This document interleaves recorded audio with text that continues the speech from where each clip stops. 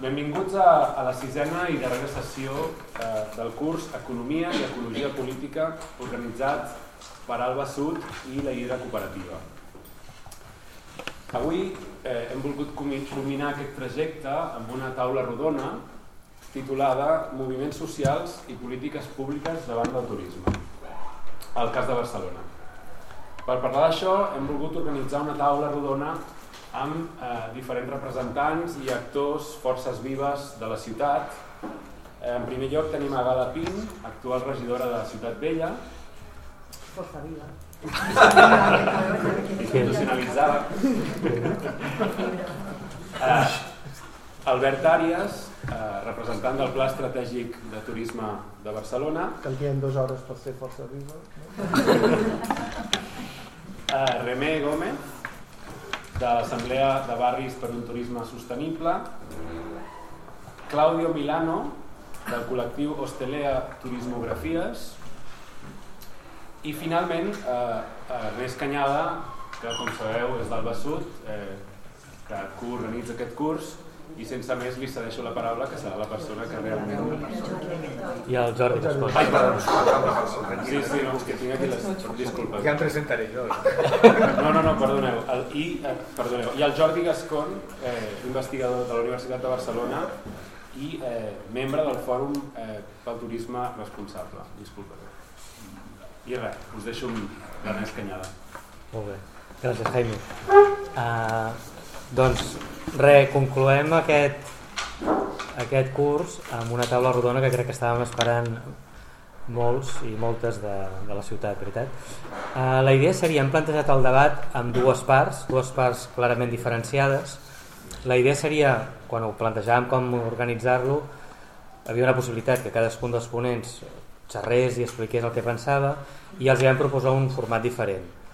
Una primera part en la qual els hi plantejarem 4 qüestions i farem 4 rondes i tots ells aniran contestant aquestes preguntes amb la idea que siguin respostes molt curtes per situar-nos. De fet, les preguntes estan plantejades en termes molt amplis, de forma molt oberta, perquè ells puguin situar els elements de discussió que creguin convenients.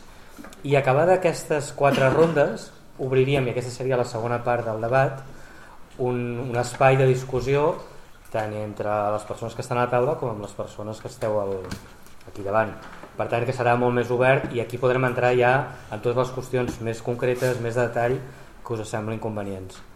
Aleshores, la primera qüestió que els hem plantejat, i jo hem parlat abans de començar, però us demanaré bastanta brevetat perquè si no se'ns faria molt llarg, la idea seria que pugueu valorar quina és la situació en la qual ens trobem en aquests moments a Barcelona en relació a la dinàmica del turisme. Quins serien els trets fonamentals o les idees força que voldríeu remarcar de la situació de conjuntura en la qual ens trobem en relació a aquest moment turístic de la ciutat.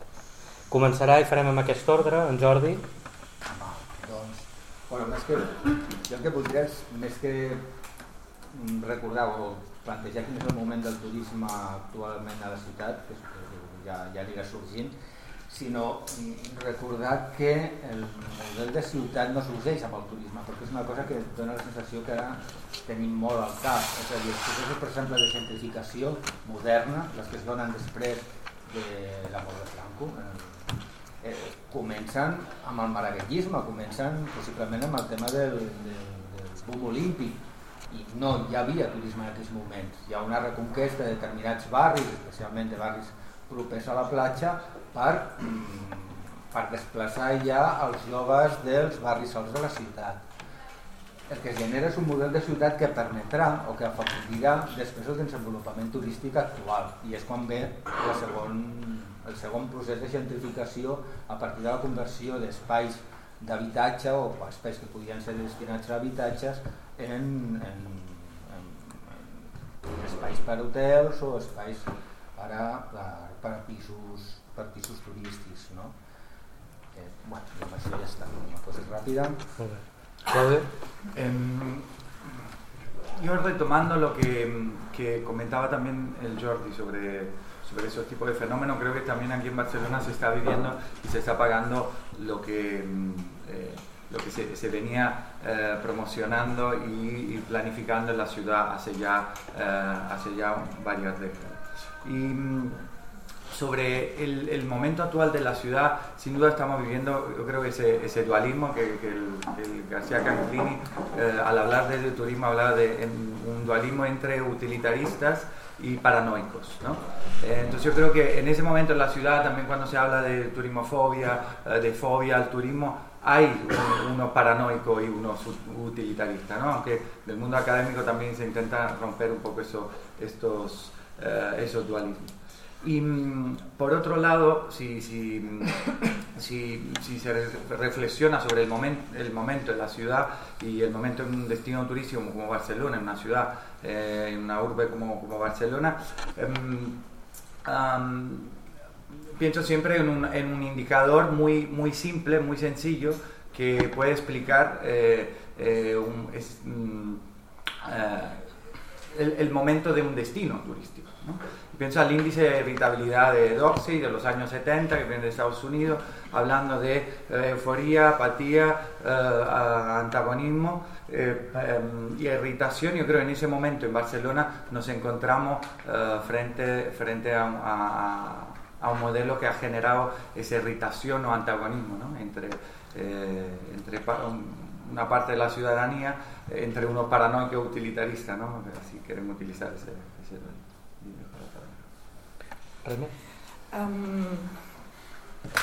jo crec que per nosaltres la dinàmica des del punt de vista de turisme i ciutat està en una de les pitjors fases, afegint-li noves variables com són les grans inversions tant nacionals com estrangeres comprant grans immobles. I per posar un punt positiu, la part més positiva és que penso que la societat està cada cop més organitzada. Molt bé, doncs a mi em tocaria dir que hi ha un creixement accelerat, un 17% en 5 anys, una situació un efecte de la geopolítica a altres parts del món que fan que Barcelona esdevingui cada cop més atractiva, el nombre de visitants augmenta, en 10 anys hem duplicat les places hoteleres, han aparegut noves formes d'allotjament turístic, etc. I el que vull anar és avui ja no podem negar que Barcelona és una ciutat turística i ho seguirà sent per molts anys. Constatar això com a fet, sense valorar si ens agrada o no, crec que és un bon punt de partida per començar a pensar en possibles solucions, si calen, de les disfuncions que genera això. Una ciutat turística que genera uns reptes de gestió on difícilment la ciutat no està preparada per abordar-los, perquè té a veure molt amb una mobilitat global, té a veure molt amb una financiarització del mercat immobiliari, té molt a veure amb uns canvis fruit de l'esdevenir ciutat turística i uns reptes que tenim avui sobre la taula i que sobretot tenen, crec que la gran diferència amb tot el que hem vingut fer fins ara és un problema de quantitat, òbviament, però sobretot també que allò que pensem en el turisme, a dia d'avui l'augment del turisme és en detriment d'altres formes de viure a la ciutat. El fet d'esdevenir una ciutat turística suposa un cost d'oportunitat per a altres vides, sobretot per la població permanent a la ciutat, i aquest és un dels grans reptes que tenim a la ciutat, i és una dinàmica que s'està constatant i segurament estem patint en certa manera.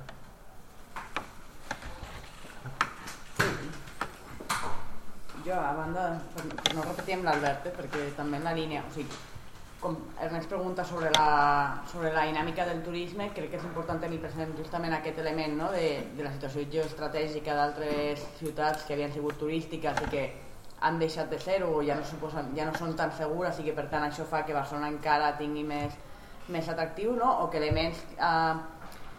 elements que a vegades no tenim present, com que la ciutat és molt accessible, molt segura, fan que efectivament esdevingui més turística, i per tant la constatació que és una ciutat turística i la qüestió és com gestiones i com dissenyes la ciutat sabent que és una ciutat turística.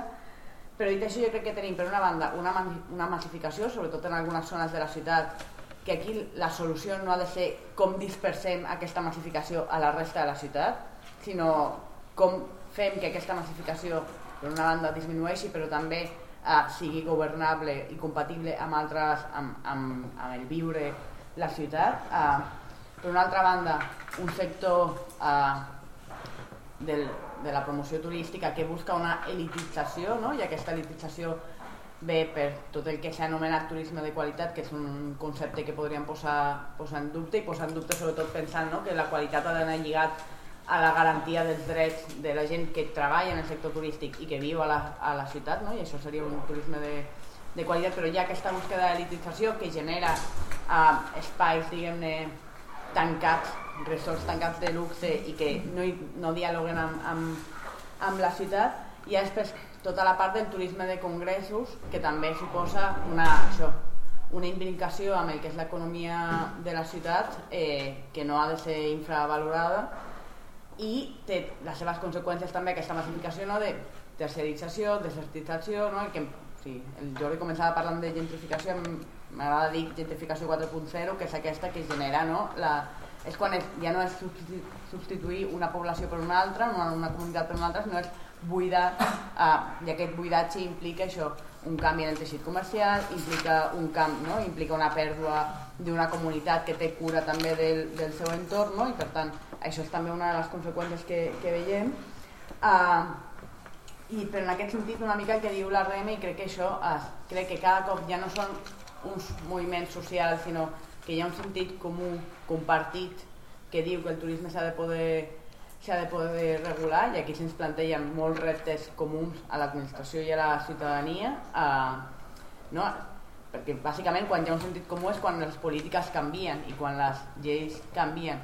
I alhora també hi ha un altre repte que per mi no és menor, que és la coordinació entre administracions. Tenim un port de Barcelona que va pel món, no?, promovent el turisme de creuers i promovent també el creixement creuerista, mentre a la ciutat estem dient que s'ha de regular, i per tant, a més és aquest tipus de turisme que ve molt com una plaga de langostes, no?, que consumeix ràpidament la ciutat, marxa i no té cap tipus de contrapartida. Llavors jo d'alguna manera ho deixaria aquí, no?, repte de coordinar entre administracions, de definir objectius comuns entre els diferents actors i la necessitat d'això, de que hi hagi un retorn per part del turisme que tenim avui.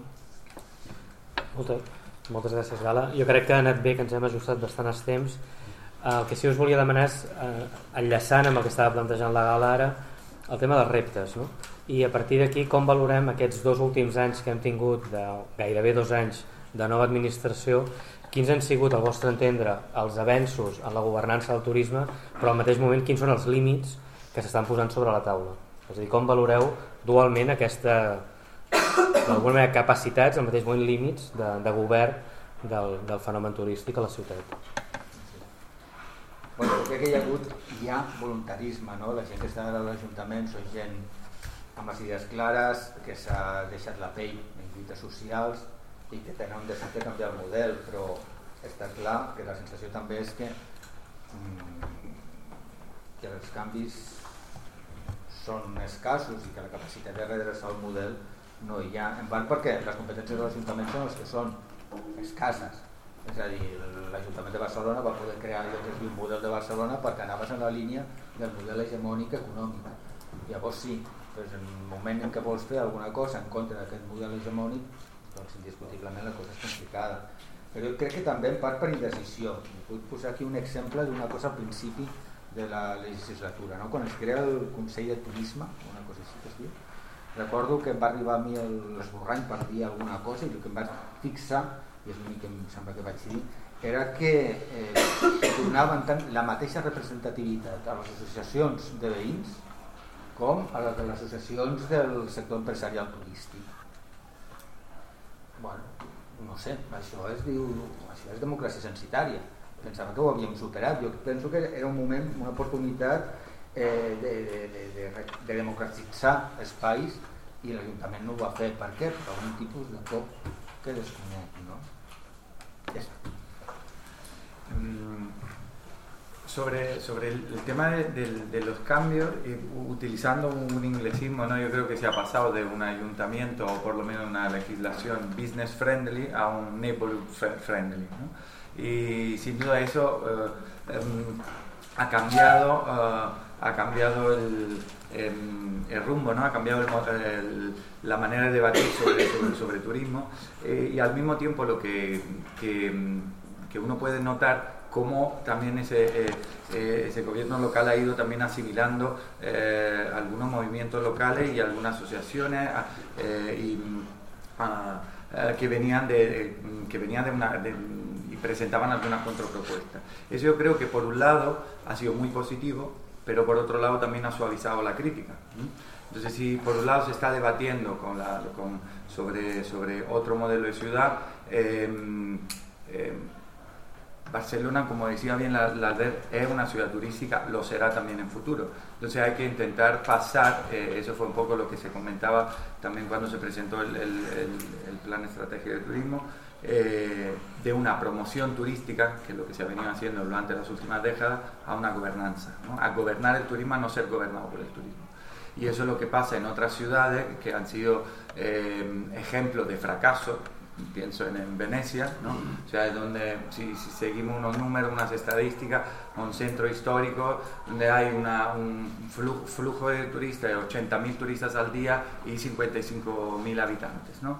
Lo mismo que pasa aquí en Barcelona, con otros números, que somos 8 millones de turistas y una ciudad que no llega a 2 millones, ¿no?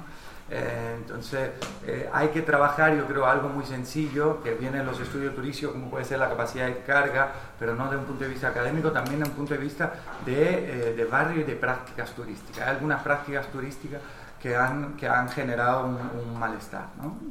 Entonces yo creo que si bien hubo ese cambio de rumbo, no hay que suavizar la crítica, no hay que dejar de generar esos espacios de debate para empezar a gobernar el turismo y dejar de promocionar el turismo, que es lo que se ha venido haciendo desde las preolimpiadas hasta la actualidad. La pregunta era sobre la governança i el canvi o possibles canvis que s'han produït en els últims 2 anys de canvi a l'Ajuntament de Barcelona. Des del punt de vista de la governança, no hi ha hagut canvis.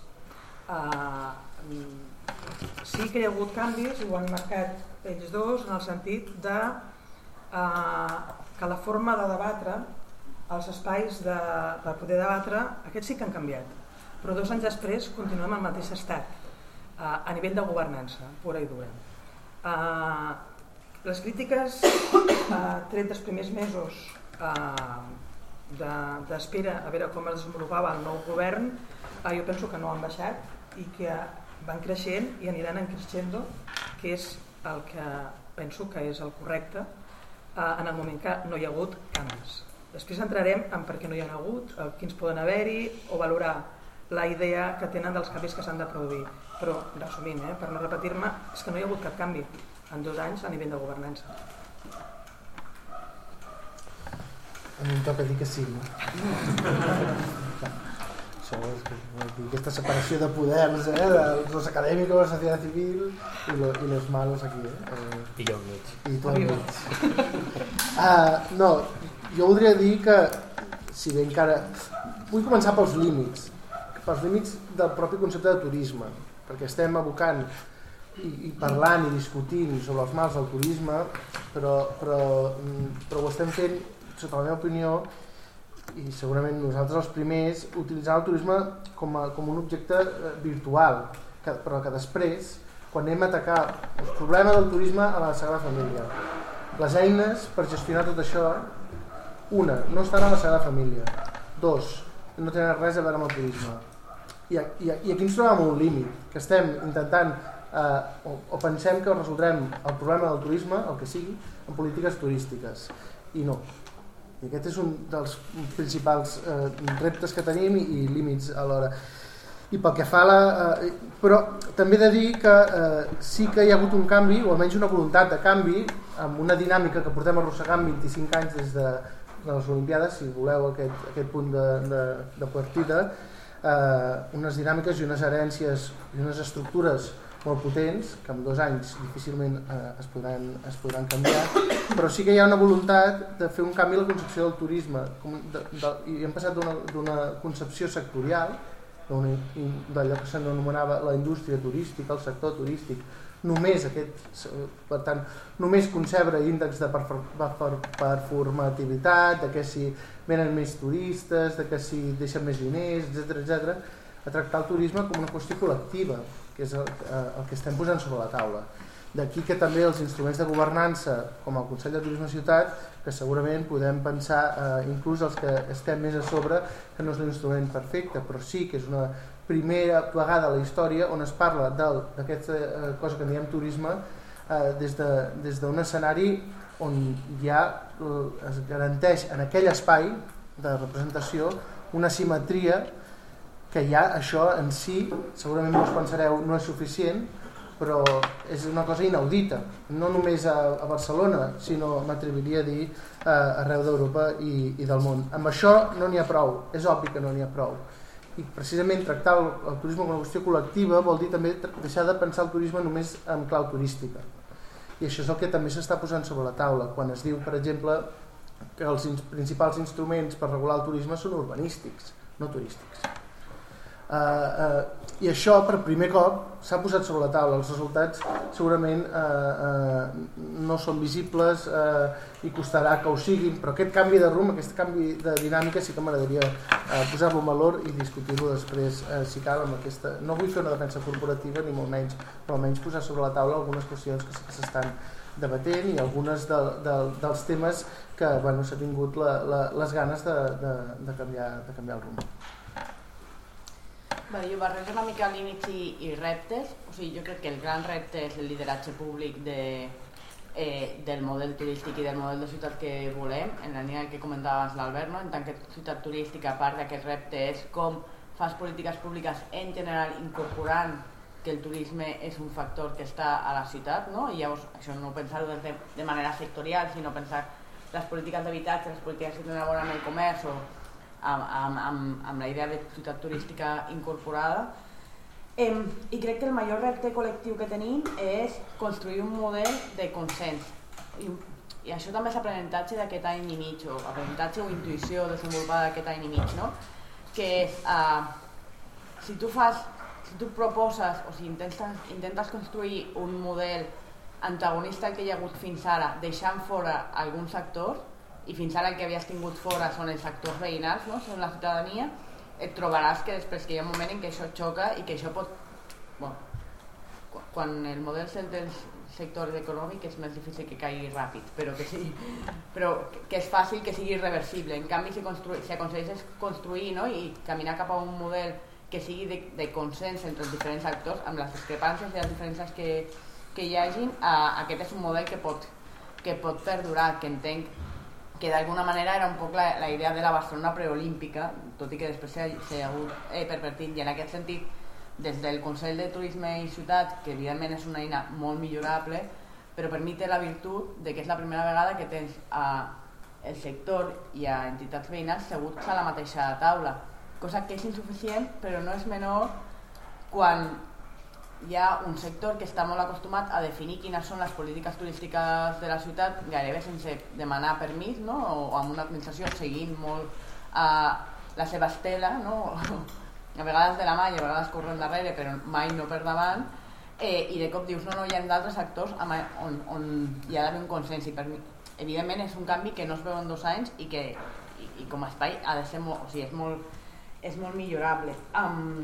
Llavors per mi això és com un dels límits, però alhora també un repte que té a veure amb també un altre, com repensem aquest model de col·laboració público-privada, que d'alguna manera és del qual neix, per exemple, el Consorci de Turisme de Barcelona, on ara mateix recau la promoció de la ciutat, i per tant, en un espai que està bàsicament liderat pel sector privat, recau la promoció de la ciutat. Jo crec que es va virant a poc, però amb una massa lent, per lo ràpid que va la realitat.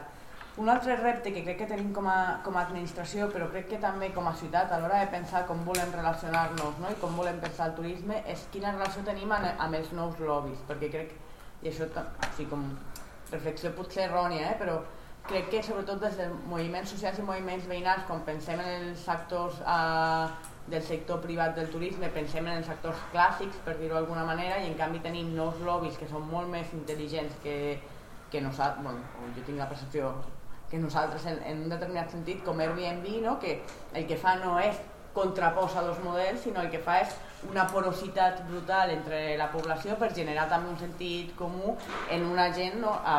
Generant un discurs en què tothom es pot veure reflectit, i per tant això per mi també és un repte que no, o sigui, que des de l'Ajuntament hem tomat des de la multa i la negociació, no? Però crec que s'ha de fer més i que des del veïnat també hem de pensar com combatim o com fem front a això. Llavors, això per mi reptes són i límits, és model de col·laboració públic-privat, després de molts anys d'un determinat model, com virem cap al lideratge públic, això com un repte col·lectiu, com construïm un model de turisme i un model de ciutat, per tant, de consens entre els diferents actors, i el lideratge públic ha de tenir a veure amb la defensa i amb la garantia de determinats drets. A l'interna de l'administració, això, com incorporem el turisme dins de la gestió de polítiques públiques. Això també implica un canvi en la cultura tècnica de l'Ajuntament, no? Que està molt acostumat a treballar en una determinada línia, i això, dins d'aquesta construcció d'un model de consens, quina relació tenim amb els nous lobbies, no? Que funcionen d'altra manera. Gràcies.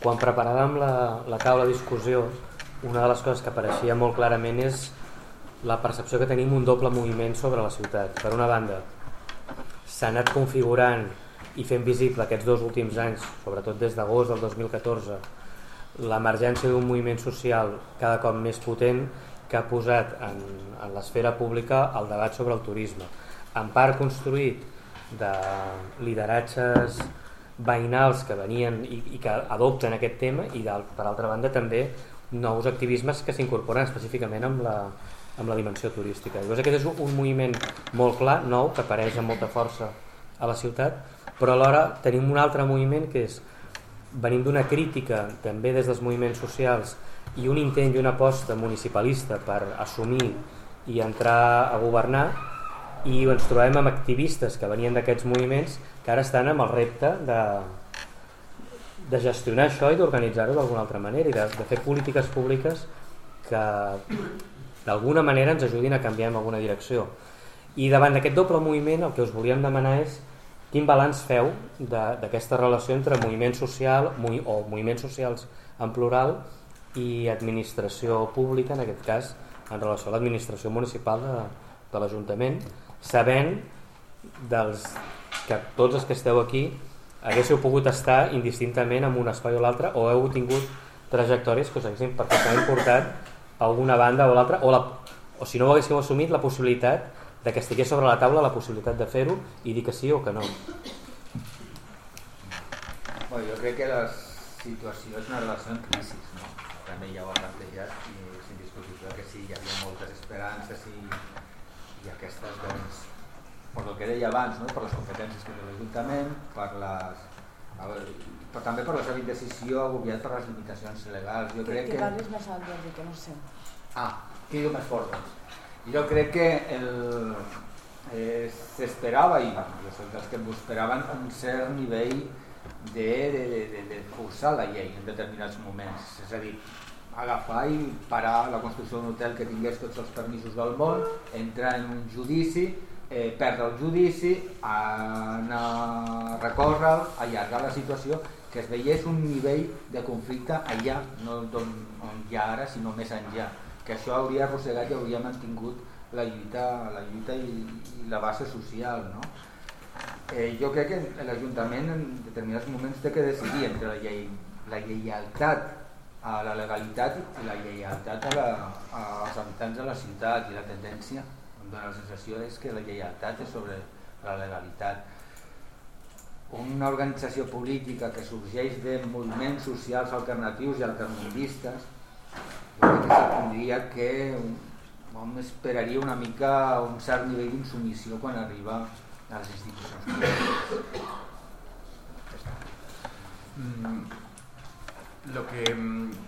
Con respecto a los movimientos sociales, a mí también de un punto de vista, o sea, observando lo que está sucediendo en ciudades como Barcelona o en otras ciudades urbes y destinos turísticos europeos, veo la tendencia también de los movimientos sociales en apropiarse del turismo como espacio de reivindicación, ¿no? Y es algo que no ha pasado solo con los movimientos sociales. Pienso, por ejemplo, en la cooperación internacional, cómo en los años 90 empezó a ocuparse el turismo, y ahora, por ejemplo, cómo los movimientos sociales en los últimos años que se habían ocupado de otros temas, se empiezan a ocupar el turismo, empieza a ser un espacio reivindicativo para cuestiones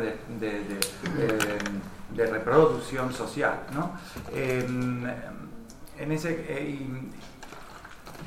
Lo que se observa también, se podría observar en Barcelona, que cambian nombre de los movimientos sociales, pero hay algunas personas, no personas físicas, pero en general algunos agentes que son los mismos, es decir, cambian las luchas, y así como cambian también los movimientos sociales. Casi que los movimientos sociales son promiscuos en ese sentido. Es decir, no podemos entender la asamblea de barrio, un turismo sostenible, la BTC, sin entender y ver lo que pasaba en el 15M. No podemos entender lo que pasa, lo que ha pasado en el Poblenou, con el tema del monasterio, sin pensar lo que pasaba con la plataforma tecnológica 22. Es decir, cambian las luchas, y en ese momento la lucha es el turismo, entra energéticamente en el discurso de los movimientos sociales. Es un momento de crisis, sin duda, pero intento ser positivo. ¿En qué sentido? Si ahora estamos pagando lo que ha venido a ser las últimas 2 décadas de promoción turística en la marca Barcelona, tal vez algunos esfuerzos que no son todavía, probablemente no lo estamos viendo en la práctica, probablemente podríamos verlo más adelante. Cuando hablamos, para terminar, de gobernanza y lo que se pide en los movimientos, de algunos movimientos sociales, yo creo que podríamos ver algunos modelos de fiscalidad turística o de proteccionismo turístico, algunos modelos como puede ser Bután o Corea del Norte, son un poco provocador como ejemplo, pero podríamos ver esos modelos turísticos, proteccionistas, cuando se habla de fiscalidad, cuando se habla de tasa turística, probablemente hacia esa línea. S'estan dient molts termes i igual en deixo algun i espero la segona part, però a veure si miro de situar-ho. Per començar, jo vinc avui en presentació de l'assemblea de l'ABTS, per tant he d'explicar que sí, que venim de lluny i que pel camí hem canviat. Fins aquí el propi terme de moviment em sembla que ho defineix, que hi ha coses que una part de la tasca que hem fet i continuarem fent ha sigut ampliar no només territorialment sinó en diferents plataformes, grups o gent individual que no trobava un lloc on trobar-se. Que el turisme, que l'apropiació del turisme en termes teus de fet és anterior a la pròpia creació de l'assemblea, però és que la variable turisme i les seves conseqüències múltiples formava part ja de moviments socials a diferents barris. La diferència és que ara s'estès com una taca ja no a la resta de barris de la ciutat sinó a l'àrea metropolitana. Una de les principals crítiques que fem des dels moviments al nou govern i que són les mateixes que fèiem als governs anteriors és el tema del consens. Venim d'un model de creació de falsos consensos. Es consensuava i apareixien grans titulars i hi havia un consens que no sé on s'havia creat aquest consens. En tot cas, aquella cosa que en diem moviments socials no formaven part d'aquest consens. Les associacions de veïns clàssiques tampoc el que hem après, i aquí us deixem els acadèmics que ho estudieu i ens analitzeu, en aquest moviment és formes d'organització diferents que inclouen no reunir-se, no trobar-se únicament a nivell de ciutat o d'àrea metropolitana, sinó trobar-se a nivell internacional, perquè som molt conscients de les variables, conjuntures, situacions, models, etc. I per tant, jo no accepto el de l'apropiació del turisme, però sí que accepto que tots juguem a apropiar-nos alguna cosa, incloses les administracions. I per tornar a la pregunta concreta, que era què havia canviat en la relació, grosso modo, perdona. Quin és el balanç que feu d'aquesta relació? Nosaltres el balanç no l'hem fet encara. Com a assemblea no hem fet un balanç. Fem el balanç del dia a dia, de la setmana o del mes, dels casos que ens trobem. Un balanç molt negatiu en el primer intent de governança que es va fer, que va ser el PUAT, però bàsicament perquè va començar fatal, no sabem com acabarà, però perquè va començar intentant tornar a un consens previ. Hi ha moments que reclamem d'aquesta institució o de qualsevol altra en què el consens és impossible. Podem parlar, podem debatre, però no podem parlar i debatre eternament. I aleshores el que sí que vam fer els moviments que ens vam apropiar del turisme va ser això a la taula, que teníem un problema i que aquest problema, i coincidim tots, no cal tornar-ho a repetir, el turisme no se soluciona amb polítiques turístiques, el turisme és un tema complex, tot això són paraules que repetim i repetim, però les podem continuar repetint durant els propers 20 anys, i la qüestió és que necessitem veure quin lideratge públic hi ha i reclamem que no hi ha, en alguns aspectes no hi ha consens possibles, perquè és una qüestió de model, i en algun moment s'ha de decidir, i l'Ajuntament, la Generalitat i la resta d'institucions hauran de decidir cap on volen portar, quin model de societat volen. Molt complexa aquesta pregunta. És que dona per parlar de moltíssimes coses. La primera, de l'emergència dels moviments socials entorn del turisme, s'explica en tant que el turisme és una expressió del capitalisme, i no tornaré a dir durant la sessió, a les ciutats avui. Vull dir, és un símptoma de com es mouen els fluxos de capital, de com s'està construint la ciutat, i alhora aquest turisme és també estructurant a la ciutat, per tant rebem l'impacte d'allò que identifiquem com a turisme.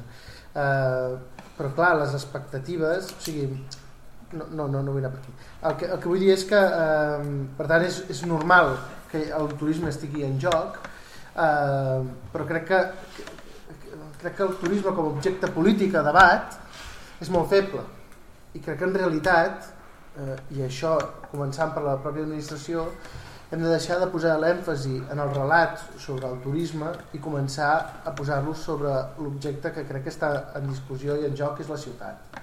Una ciutat que, com he dit abans, és turística. Per tant, no és el turisme, és la ciutat que és turística i rep els efectes d'uns moviments que no tenen res a veure a la ciutat, que no generen a la ciutat, però que en notem els efectes, i que aquests efectes estructuren les nostres possibilitats de viure a la ciutat. Per tant, entenc que hi hagi aquest moviment, però alhora també s'entenen molt les expectatives no complertes al voltant d'això. Perquè clar, si tu esperes que et resolguin el problema del turisme, sincerament a dia d'avui no sé exactament a què ens estem referint quan parlem d'això, però en canvi sí que tinc molt clar, per exemple, que tenim un problemon amb el tema de l'habitatge, i aquest sí que crec que el tenim clar, i aquí podem abocar-hi totes les eines del món mundial. I tenim un problema d'habitatge que té molt a veure amb el fet que hi hagi gent que vingui per curtes estades que vulgui pagar molt més. Però el problema no és el turisme, insisteixo, vull pensar que no ho és, sinó que la qüestió a abordar aquí és un tema molt més elemental, que és l'habitatge a la ciutat. Per tant, s'entén aquest traspàs o aquest focus al turisme per part dels moviments socials, però alhora també anem alimentant, com els titulars que diuen hem aprovat el PUAT, hem frenat l'allau turístic. Això no és veritat, això us ho dic jo. Si algú pensava que faríem aquest discurs, espero que no ho passis tu, però la realitat s'imposa. No és veritat i no ho ha estat mai sobre la taula, però sí que és veritat que comunicativament s'està intentant donar resposta a una demanda del carrer envers aquest concepte que hem decidit que és el turisme, i per tant estem creant instruments que aborden una part molt concreta del turisme, que en aquest cas és els allotjaments turístics formals. Però hi ha molts altres llocs des d'on se'ns escapa constantment tot això. Per tant, jo entenc que hi hagi unes expectatives no complertes, una frustració i una enrabiada. Respecte a la insumissió, torno al debat del consens i tal i qual. Jo no sé si consens, però sí garantir una simetria que no vol dir que tots juguem amb els mateixos elements, sinó garantir qui guanya i qui perd, i això sí que és política. I aquí crec que s'està intentant escurar cap a aquells cap a aquelles qüestions o cap a afavorir aquells temes, aquells resultats que per inèrcia de mercat no es donen. I per tant aquí hi ha un esforç titànic segurament insuficient, però no sé, voldria pensar que no es tracta de buscar un consens de les parts com el PWAT, que era impossible el consens, i al final es va prendre una decisió totalment en contra del sector privat, però alhora també generar unes frustracions brutals als moviments socials. Per tant, és com una bogeria absoluta, no? És com tenim l'eina més potent urbanística que s'ha fet al món mundial de nou al voltant dels allotjaments turístics i ningú està content. Hòstia, aquest és un tema que hem de sobretot. Això de buscar, reflexionar per què això no està sent així, no? És que t'ho explicarem. Sí? No, jo responc, dic 3 coses abans d'entrar a la pregunta concreta de relacions amb moviments socials, també en la línia, de respondre al Jordi i a la Rema, perquè entenc que també ha d'haver una mica de debat, més que res, no? No hay morbillo, vamos. Per això havíem vingut. Per això estàs aquí tu. Claro. El Jordi que comentava, esperaven que es fos més agosserat a nivell jurídic, no? I amb els límits legals. Jo crec que sí i no, i aquí crec que moltes vegades sí que s'està interpretant la llei d'una manera diferent, no? a com s'havia estat interpretant fins ara, perquè totes les lleis s'interpreten i llavors has de jugar sempre dins del marc legal, no? Però pots fer més en relació amb interès general o més en relació amb interès privat, però aquí també insisteixo en que hi ha una cultura tècnica que fa molts anys que té una directriu política, no? Que va en la línia contrària del que ara mateix li estem demanant, i per tant aquest canvi que molta gent està fent, jo crec que amb molta il·lusió, a vegades no és tan senzill. I en relació amb el que comentava la Reme, no? De la crítica al consens, jo puc entendre la crítica al fals consens, però sí que crec que hi ha 2 coses. Una és, jo crec que això de que si tens un model de ciutat que és consensuat, que no és que confronta una part amb l'altra, perdura més temps, i també crec, i això entenc que els moviments no s'han de fer càrrec, però és que nosaltres hem de poder donar joc a tothom, i hem de poder donar joc a tothom, perquè si hi ha una gent que ignores, el que fa directament aquesta gent és anar a la seva, perquè els veïns no poden anar a la seva en determinades coses si no hi ha unes lleis, no sé menys, però hi ha altra gent que està molt acostumada a fer la ciutat i si no el que fa és decidir ells com es fan les coses sense cap tipus de relació amb l'administració, i per mi durant un temps, i crec que ara estan canviant el discurs i també les formes, però el Port de Barcelona, per exemple, és un exemple d'això, no? Puc dir totes les vegades que vulguis si estàs d'acord amb el que diu el Port de Barcelona, però o intentes col·laborar amb ells o és igual, perquè ells continuaran construint dics, fent promoció turística, fent creues, i per tant crec que com a administració ens toca ser més intel·ligent, sabent també que la diversitat de la ciutat és la que et toca governar i per tant no pots ignorar a un, però també com una estratègia més intel·ligent que ens diu, aprofitem aquesta riquesa que hi ha a la ciutat i alhora també incorporem a tothom en una estratègia col·lectiva que ha de tenir aquest lideratge públic. I llavors, per anar a la pregunta sobre relació entre moviments socials i administració pública, i aquí vaig una mica més enllà del tema del turisme, perquè crec que en general és una pregunta. Jo crec que va haver un primer moment de desconcert mutu, per dir-ho d'alguna forma, no? I que hi ha alguns moviments socials, o alguna gent de moviments socials que no es va saber com reubicar, conscient de que hi havia un context que podia haver canviat, però alhora també amb molta por d'una cosa que jo crec que és necessària, no? Que és no perdre la seva independència, i per tant dir, bueno, podem estar d'acord en que hi ha coses que han canviat o que es volen canviar, però no volem perdre la nostra independència, que de fet és crucial perquè és crucial perquè els moviments socials realment aportin i facin de contrapès.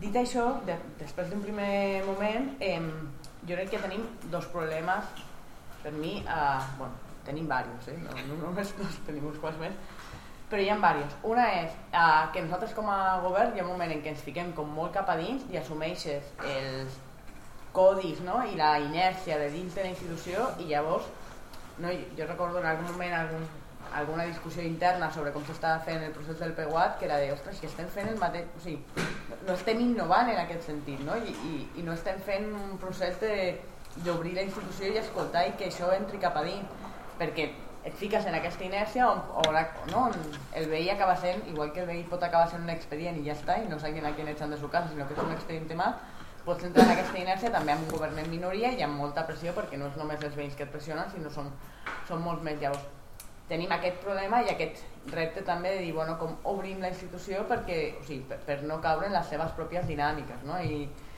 que són dinàmiques que en alguns aspectes jo crec que estan bé, però d'altres són molt perillosos.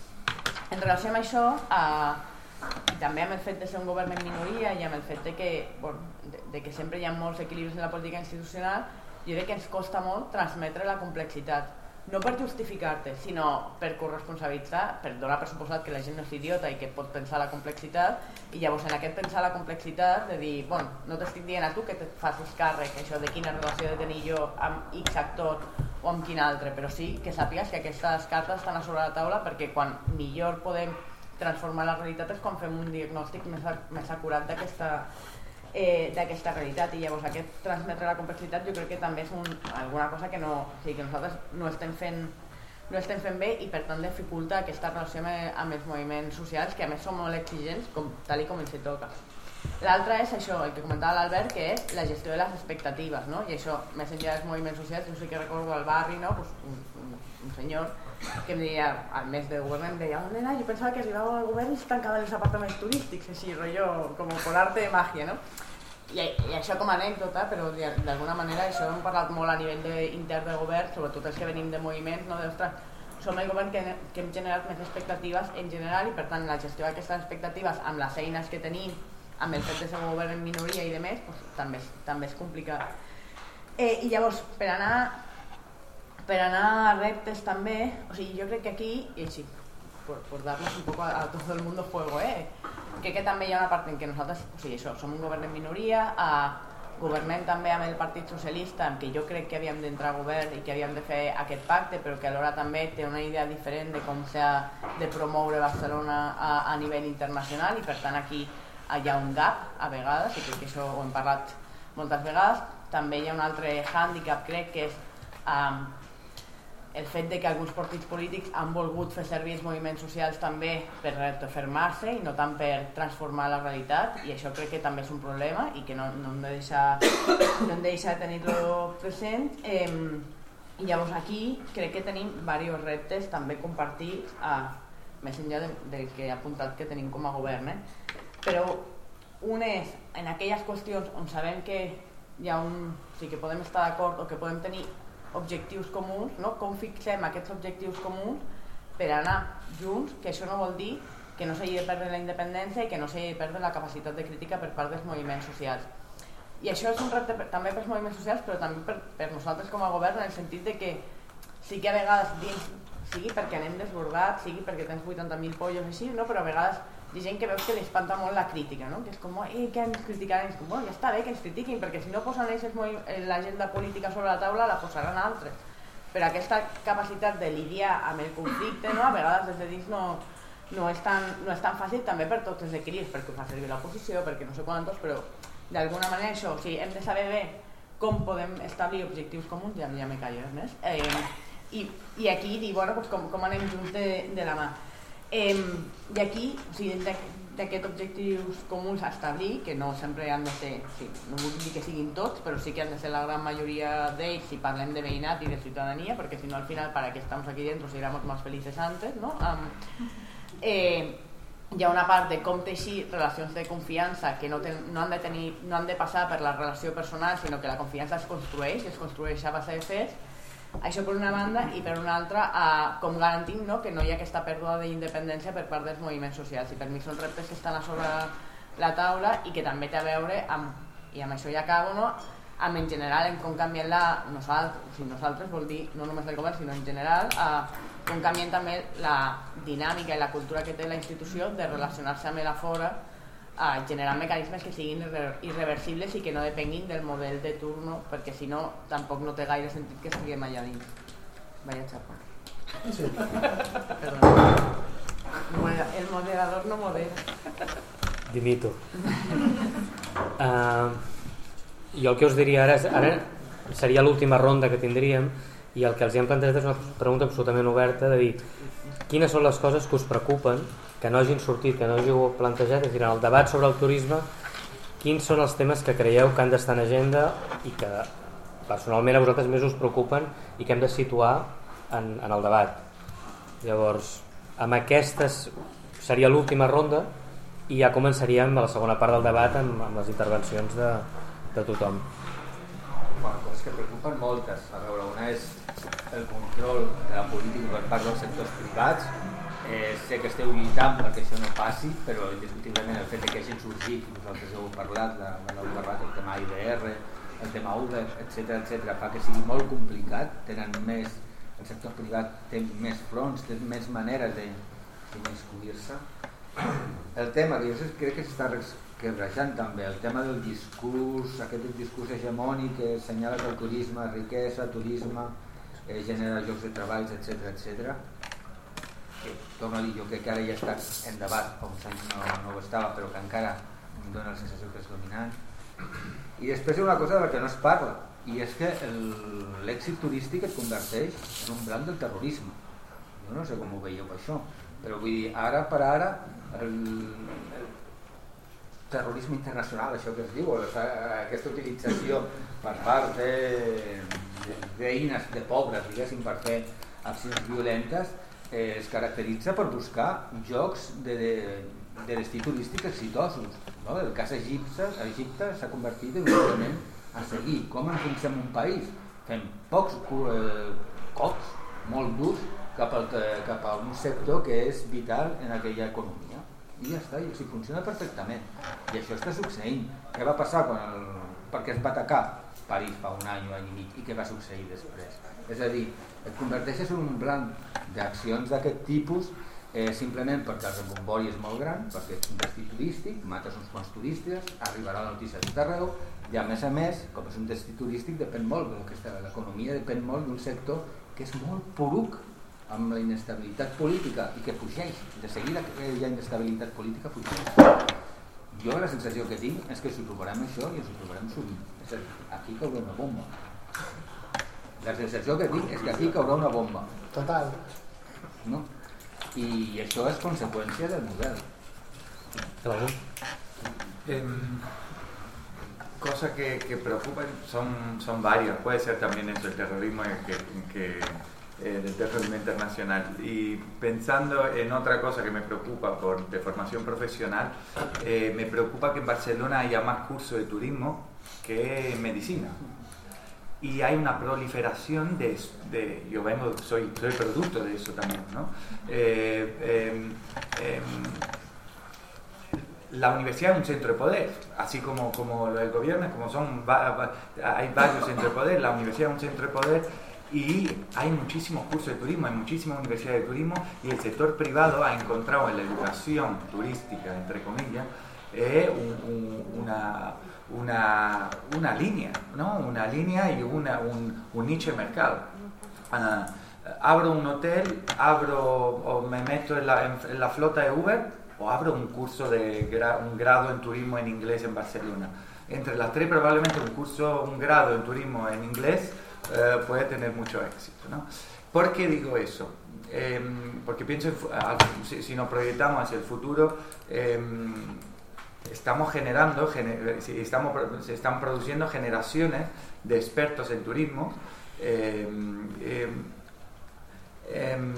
con con el sueño de trabajar en la industria turística. Esa industria turística que nosotros estamos criticando, o por lo menos ponemos a debate. Entonces eso me preocupa también como docente del otro lado, qué mensaje, ¿no? Qué mensaje y cómo vamos a construir y compartir un conocimiento crítico a nivel turístico con generaciones que entran en los estudios universitarios con el sueño de trabajar en esa industria. El turismo sinónimo de desarrollo, lo que siempre se ha promovido. Hace pocos días tuvimos el salón de enseñamiento y eso había más universidades de turismo que no facultad o cursos de medicina o de otro tipo. Entonces, tuviese que identificaría eso. I a mi algun dia m'explicareu que expliqueu a les universitats com fer turisme, perquè no ho acabo d'entendre, però a part d'això, les coses que es preocupen són les mateixes que es preocupaven fa 2 anys, 3 anys, 4 anys i 5 anys, afegint-li de noves. I és, quan tu posaves l'exemple del saló de l'ensenyament, és el mateix que passa quan els grans empresaris de la indústria de turisme venen els grans beneficis per a la societat, no els seus propis, evidentment, que els tenen, i els venen a base d'això. És a dir, si la gent està estudiant turisme o molta gent està estudiant turisme és perquè pensa que és allà on trobarà feina, tret d'una sèrie de gent que pot tenir uns interessos concrets en una part de la indústria turística. A mi em preocupa que no hi hagi diversificació econòmica.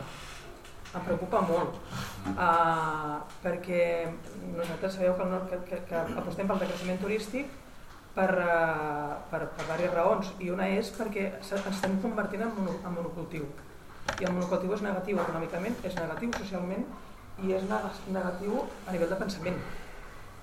Al final, el gran lema de turisme igual a cultura i economia no es tracta de tornar a entrar en la discussió acadèmica, però es tracta de veure, tornem a quin model de ciutat volem. Si volem un model de ciutat de serveis amb uns sous baixíssims i que es continua promocionant, per tant, torno a la mateix. És el mateix problema que teníem abans, afegit al fet de, perdona, i lligant a que tu deies de les universitats, jo afegeixo el tema dels mitjans de comunicació. Algú m'explicarà per quina raó es pot criticar models industrials, models econòmics de l'agricultura i no es pot parlar de la indústria turística sense que es diguin que estem demonitzant. Aleshores jo necessito una mica més de pensament crític, no només en el món acadèmic, sinó en general. I res més. Bueno, sumo moltes de les coses que tenia pensades dir ja les s'han dit.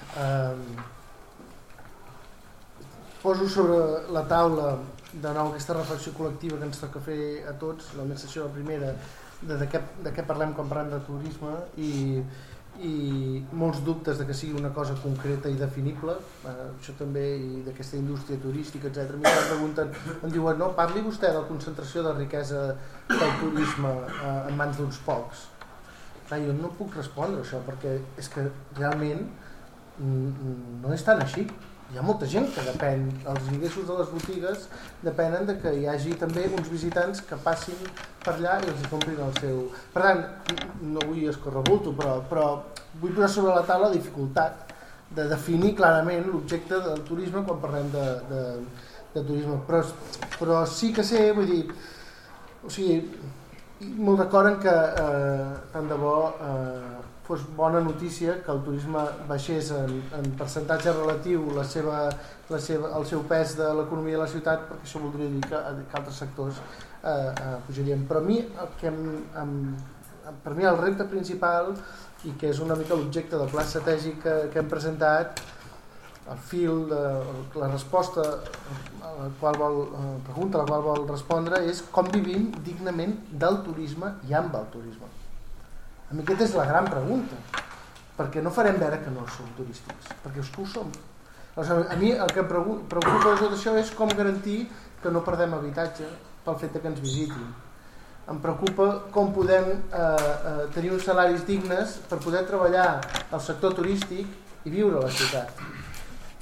Em preocupa com podem esdevenir una destinació d'èxit sense malmetre, sense destrossar la capa d'ozó. Aquests són els elements que realment em preocupen, els quals comencem a apuntar, intentar encaminar-nos cap a resoldre o apuntar cap a almenys tenir clar aquest diagnosi, i el que sobretot em preocupa és la manca d'efectivitat de les polítiques o sigui, dels escenaris clars amb aquest tsunami que ens ve sobre. No volia ser negatiu, no vull tirar pilotes fora tampoc, però sí que l'escenari ideal no seria viure sense turisme, sinó viure dignament amb el turisme, i aquest és com el gran repte que tenim sobre la taula, sobretot perquè és més fàcil pensar això que pensar que no tindrem turisme.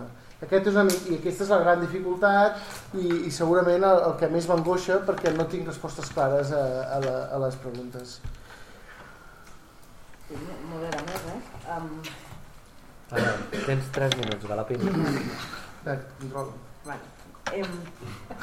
A mi el que més em preocupa és que ens quedem sense ciutat, i si, per compartir una anècdota, l'altre dia amb el Jordi Rabassa, que soy conseller tècnic, comentant, dèiem, amb tota la quantitat de metres d'equipaments, de metres quadrats veïnals que obrirem, el Bursí, Can 60, el número 44, no sé més, haurem d'anar a buscar veïns perquè ens omplin, perquè està molt bé això de fer equipaments per veïns, però ens quedem sense veïns i per tant fèiem com la broma macabra, però també des de la preocupació. I dit això, em preocupa com compaginar dos nivells que crec que són importants. Un és la de polítiques públiques de llarg recorregut, és a dir, una de les coses que jo almenys sí que he après aquest any i mig també és que les bones polítiques públiques són aquelles que són capaces d'imaginar-se com volen la ciutat de 10, 15, 20 anys, no? Són polítiques de llarg recorregut. En part a veure també amb que la maquinària es mou molt lenta, llavors s'imaginen la ciutat d'una altra manera d'aquí 10 o 15 anys i caminen cap allà, no? I es van orientant cap allà. Com compaginem això amb la urgència? I la urgència té a veure amb el model de governança, no? I la governança, insisteixo, jo crec que en aquesta governança no ens hem de deixar ningú fora, perquè llavors és un model de governança en el que t'autoenganyes com a administració, no? I la combinació de la urgència i el llarg recorregut, que crec que és part de l'essència de l'administració pública, a mi és una de les grans preocupacions, perquè la urgència té a veure amb el que comentava també l'Albert ara, no? De com vivim amb el turisme sense perdre habitatge, i totes les eines que podem tenir com a ajuntament són eines que s'han de pensar com a mínim a 2-3 anys vista, si no més, perquè tinguin efecte, i per tant aquesta combinació em preocupa bastant. I em preocupa també en relació amb la governança que comentava l'Albert, que jo anava a treure, si no ho treies tu, el tema dels drets laborals i de les condicions dignes de treball del sector turístic, que crec que és un tema que jo crec que tots els que estem aquí estem sensibilitzats, però tampoc és... I hi ha un sentit comú cada cop més creixent en aquest sentit, però no està tan expandit com hauria d'estar en aquest sentit. I és cert que tens, fa un parell de mesos aturàvem un desnonament aquí al Raval d'una persona que treballava en un hotel, una dona filipina, i que no podia pagar-se el lloguer, i per tant això són situacions que no s'han de poder donar i que ficaria com el nivell d'urgència. I per tant, dins d'aquest ens preocupa quedar-nos sense ciutat, és com combinem això, les polítiques públiques de llarg recorregut on ens imaginem una altra ciutat amb la urgència, no? I aquí dins la governança en relació també amb garantia de drets, amb de drets laborals, habitatge, comerç, diversitat, i no deixar-nos a ningú fora, perquè si no hi haurà gent que anirà per seu compte i hi haurà d'altres que es quedaran massa enrere. Molt bé. L'has clavat, Gala. Obrim ara, si us sembla, una primera ronda de preguntes, comentaris, reflexions per part vostra, i donem l'oportunitat que ells puguin després respondre, i si no anem seguint. Agafo, si us sembla, 4 o 5 paraules? 1, 2, 3, 4, 5. Vinga, ja les tenim. Comences tu? Qui la... Una pregunta, no veig cap de regla. El paper de les escoles de negocis de Barcelona, que s'ha de ser com a plataformes lobistes. Ho dic perquè aquesta gent, molts dels professors, ho sé, en concret en el cas de SADE, doncs aquests professors no tenen incompatibilitats i llavors el que fan és treballar al centre seu i a la vegada assessorar temes d'economia col·laborativa o assessorar també en temes d'hotels que s'estan construint o que tenen problemes del que sigui. Llavors voldria saber una mica si heu comptat amb aquesta gent perquè actuen realment amb molta potència. Jo m'he trobat perquè un professor va ser un professor meu a l'Autònoma i ara està de professor a SADE i m'he trobat que a vegades m'ha preguntat coses, no? I clar, jo ho tinc clar, ho tinc al meu cap. Llavors jo veig per on van ells, no? No diré l'absoluta persona, no? I llavors no sé si heu entrat mai en aquest joc o l'heu vist o si és una pregunta. Jo penso, per mi és una pregunta molt important, perquè ells, a part de el que donen a classe, de la influència que tenen, després està el que fan al carrer. Bueno, no sé si vol llegir La Vanguardia de fa 4 setmanes que parlaven d'aquest hotel que hi ha aquí darrere, la zona de Benocció, com es digui, la persona que els assessorava, no? I que deien que cada mes de no fer l'obra perdien 400.000 euros. Clar, jo em va caure l'ànim als peus, no? Senzillament és aquesta pregunta, el paper de si controleu tota aquesta fauna. És l'hora. Una pregunta, no sé si... Jo recordo que en el seu moment, amb els veïns, una cosa que sortia molt era la idea de la capacitat de càrrega, ja ho heu dit, no? O sigui, físicament l'espai són els metres quadrats que són, la massa crítica de veïns perquè hi hagi política en una ciutat, és a dir, votants que puguin incidir, no? En els canvis del govern. O sigui, ja heu parametritzat una mica les característiques, per exemple, ambientalment. No podrem seguir aguantant que els desbatin o es connectin a la xarxa perquè ens estem intoxicant literalment. I heu pensat en l'estratègia d'objectivament dir que la ciutat aguanta el que aguanta a molts nivells, físic, d'espai, de base crítica ciutadana, de salut, de maltractament laboral, és a dir, podríem atrevir-nos a dir fins aquí i encara que s'ampliés el port o s'ampliés l'aeroport, és com les universitats, són números clausos, no sé, és a dir, heu pensat en la possibilitat, jo no ho he desenvolupat, per tant ho comparteixo amb tots vosaltres, no? És a dir, això podria ser interessant que en un moment donat políticament un govern digués fins aquí, perquè a partir d'aquí tot es desmunta i per tant ja acceptem que tot el negoci que es perd ens és igual, perquè guanyem ciutats o mantenim... O sigui, això seria possible o... Horacio? Bueno, sí. Mira, jo estic d'acord amb l'Albert quan una mica diu que no se pueden resolver lo que identifiquen como problemas de turismo con políticas solo de turismo. Por eso, desde la Asamblea de Barris, por el turismo sostenible que estàvem jugant això, nosaltres aboquem i demanem el decreixement turístic. Però per què parlem de decreixement turístic? Perquè en els modestes mitjans que tenim els veïns havíem evaluat el metabolisme del turisme i pensem que això és un model que està col·lapsat en aquest moment i la bomba en Barcelona ja ha caigut. O sigui, si tu vas per els barris i els barris que estan desnonant a la gent perquè no poden pagar el lloguer i quan ve el ministre de no sé què i parla Nadal i diu no tocarem la llei d'aquestes, o sigui, això, bueno, no sé, no lo calificarem de terrorisme immobiliari, però aquí hi ha una bomba que ha caigut. O sigui, i el tema, clar, nosaltres quan assistim i agraïm a un acadèmic que intenta parametritzar també i analitzar aquestes coses, però nosaltres estem dient, nos estan matant i no interessa que d'aquí a 2 anys vosaltres digueu, mira, les estadístiques és veritat, aquesta gent ja està morta. Havien 2 paraules. Raúl? Raúl i tu. Bueno, aquí todo el mundo,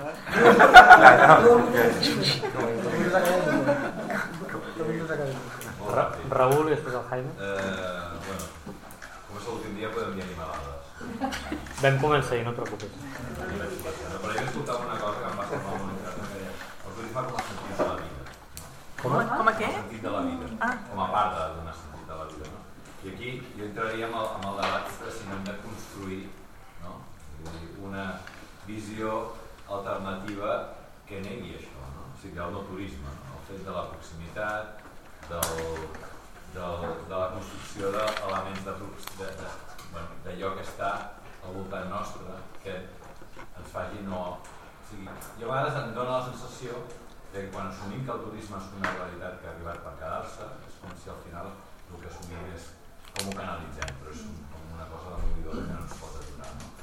I ja dic, sé que dic una animalada, sé que m'estic posant a l'extrem i no assumeixo que això esdevingui programa polític per ningú, no, simplement dic, potser hauríem de reconstruir una mica aquesta frase que ahir vaig escoltar, que el turisme, o sigui, el conèixer la resta del món com a sentit de la vida, no? Jo recordo uns llibres que de petit em van arribar, que era Conocer Suècia i Conocer Itàlia, que suposo que servien per promoure aquest element que potser hauríem de reconduir si realment ens creiem que el planeta és limitat i que hem d'assumir que potser a la vida no viatjarem tant com hem fet els darrers 15, 20 o 30 anys.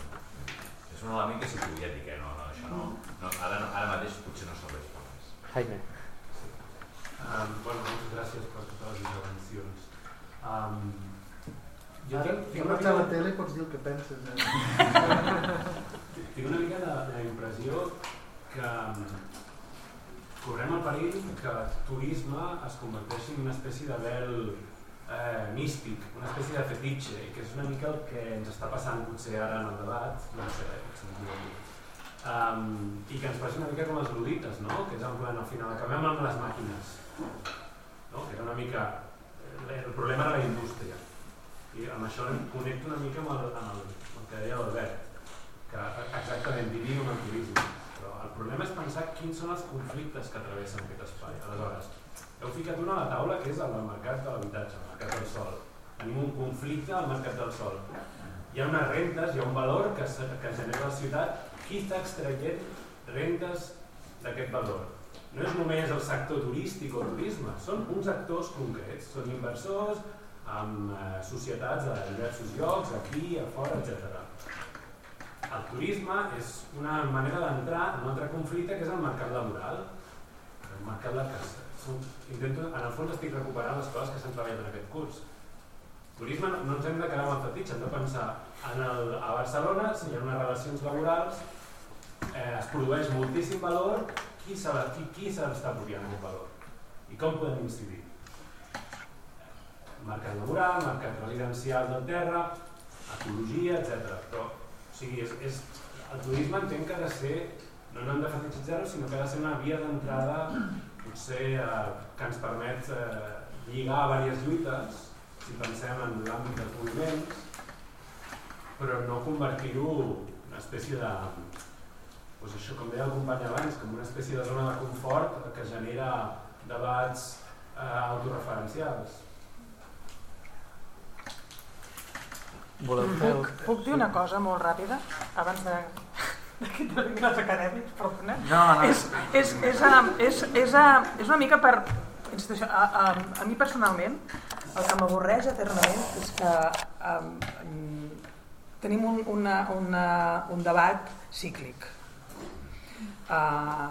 Pots parlar del turisme des del punt de vista de com són els turistes, si es comporten diferents, si et comportes diferent aquí, si et comportes diferent com a ciutadà, a la teva ciutat o al teu poble, que quan viatges, pots parlar de la banalització del turisme, és ampli. El fetitxe aquest, em sembla que tenim més, perdoneu, els acadèmics que no pas la gent del carrer. I m'explico, des del punt de vista dels moviments, el turisme ha sigut paraula, eina d'unió. I anem de la mà amb tota la resta. És a dir, quan parlem de turisme, des del principi, des de l'assemblea, parlem del problema de mobilitat, parlem d'habitatge, parlem del fet que ens estem quedant sense veïns. O sigui, el que passa... Era per dir... L'única cosa que estàvem dient és això. Em remeto als nostres comunicats, En aquest pas parlo de l'assemblea. No parlem de condicions laborals, bla, bla, bla. Els moviments veïnals, els moviments socials, anem de la mà a totes les lluites perquè són una, i és que volem recuperar la nostra ciutat, és que ens estan fent fora, literalment. I a més ho veiem dia a dia, però és que això que diem ara, i que estic segur que estem tots d'acord, quan ho dèiem fa 15 anys, se'ns deia de tot. Aleshores, podem continuar amb debats i a més són molt interessants i jo en soc lectora, seguidora, etc. Però la qüestió és, i aquí és la part que toca de gestió, és a l'administració li hem de demanar unes coses en concret.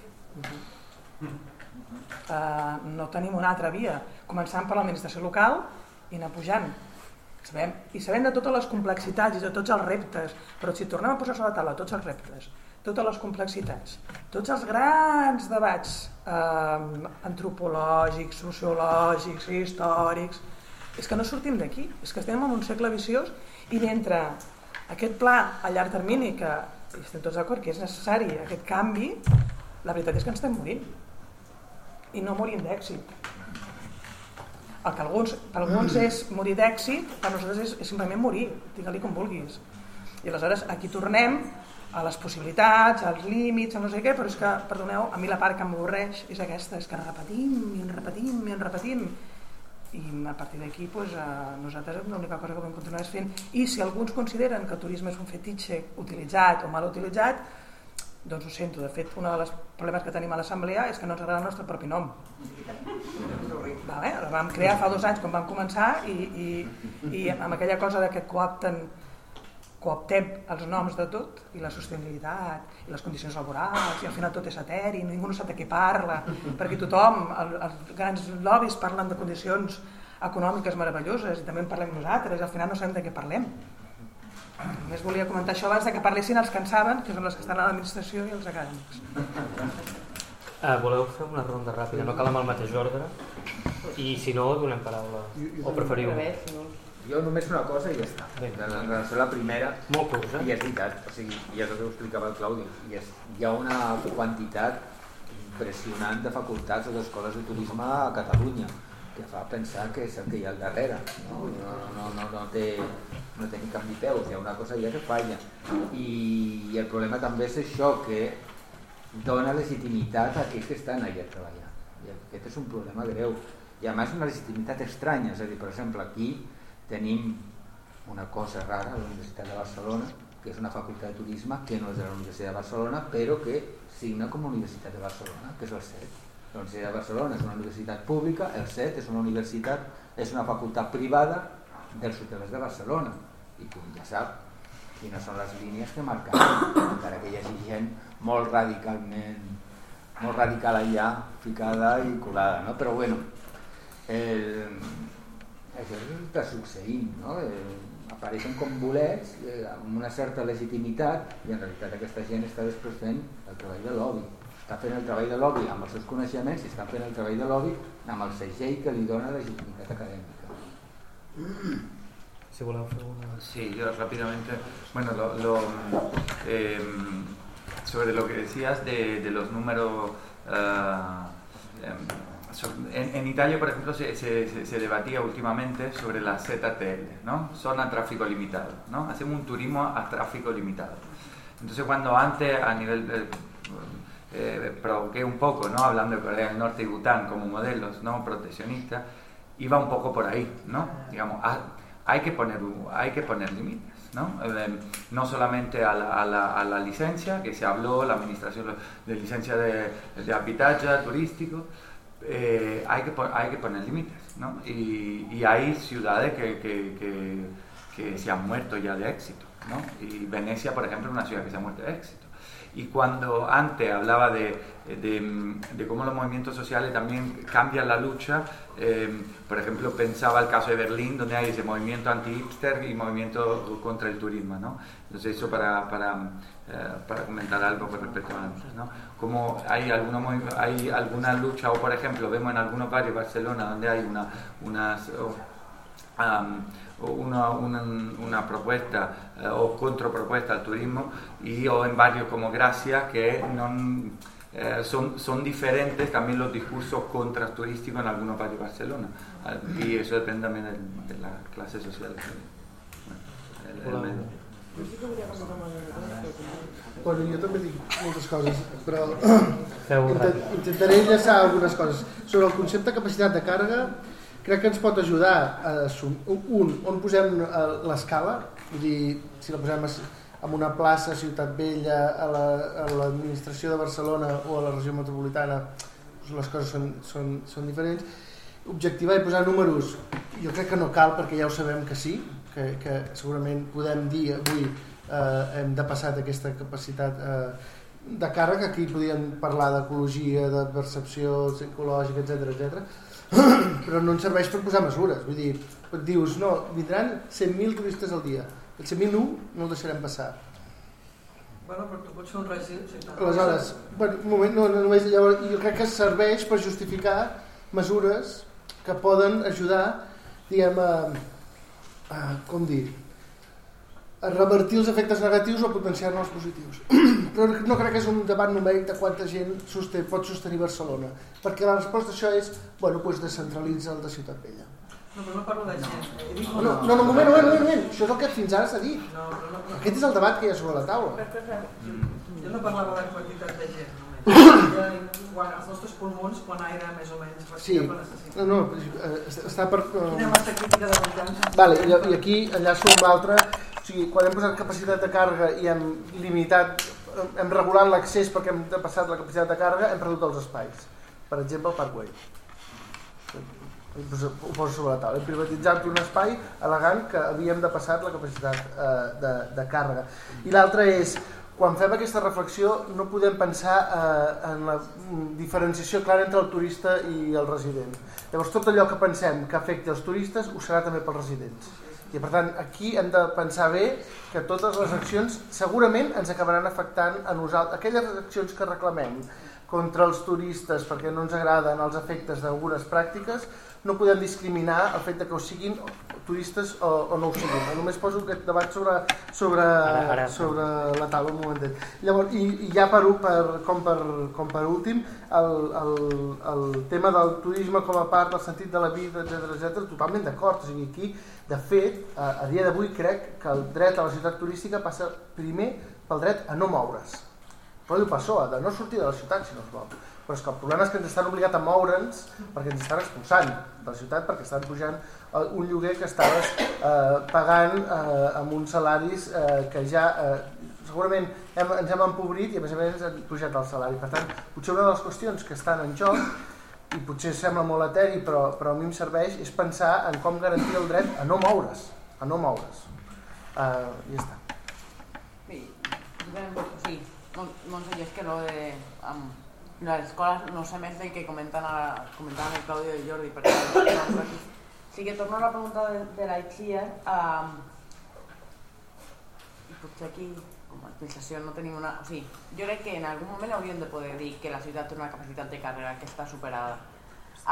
I no en el sentit de... O sigui, crec que igualment que això que apuntava l'Albert ara és important, és ojo, perquè si ho dius d'una determinada manera o si s'interpreta d'una determinada manera, al final el que aconsegueix és això, és un tancament de Parkway o és un checkpoint a la Rambla, però no aconsegueix recuperar la Rambla amb un checkpoint.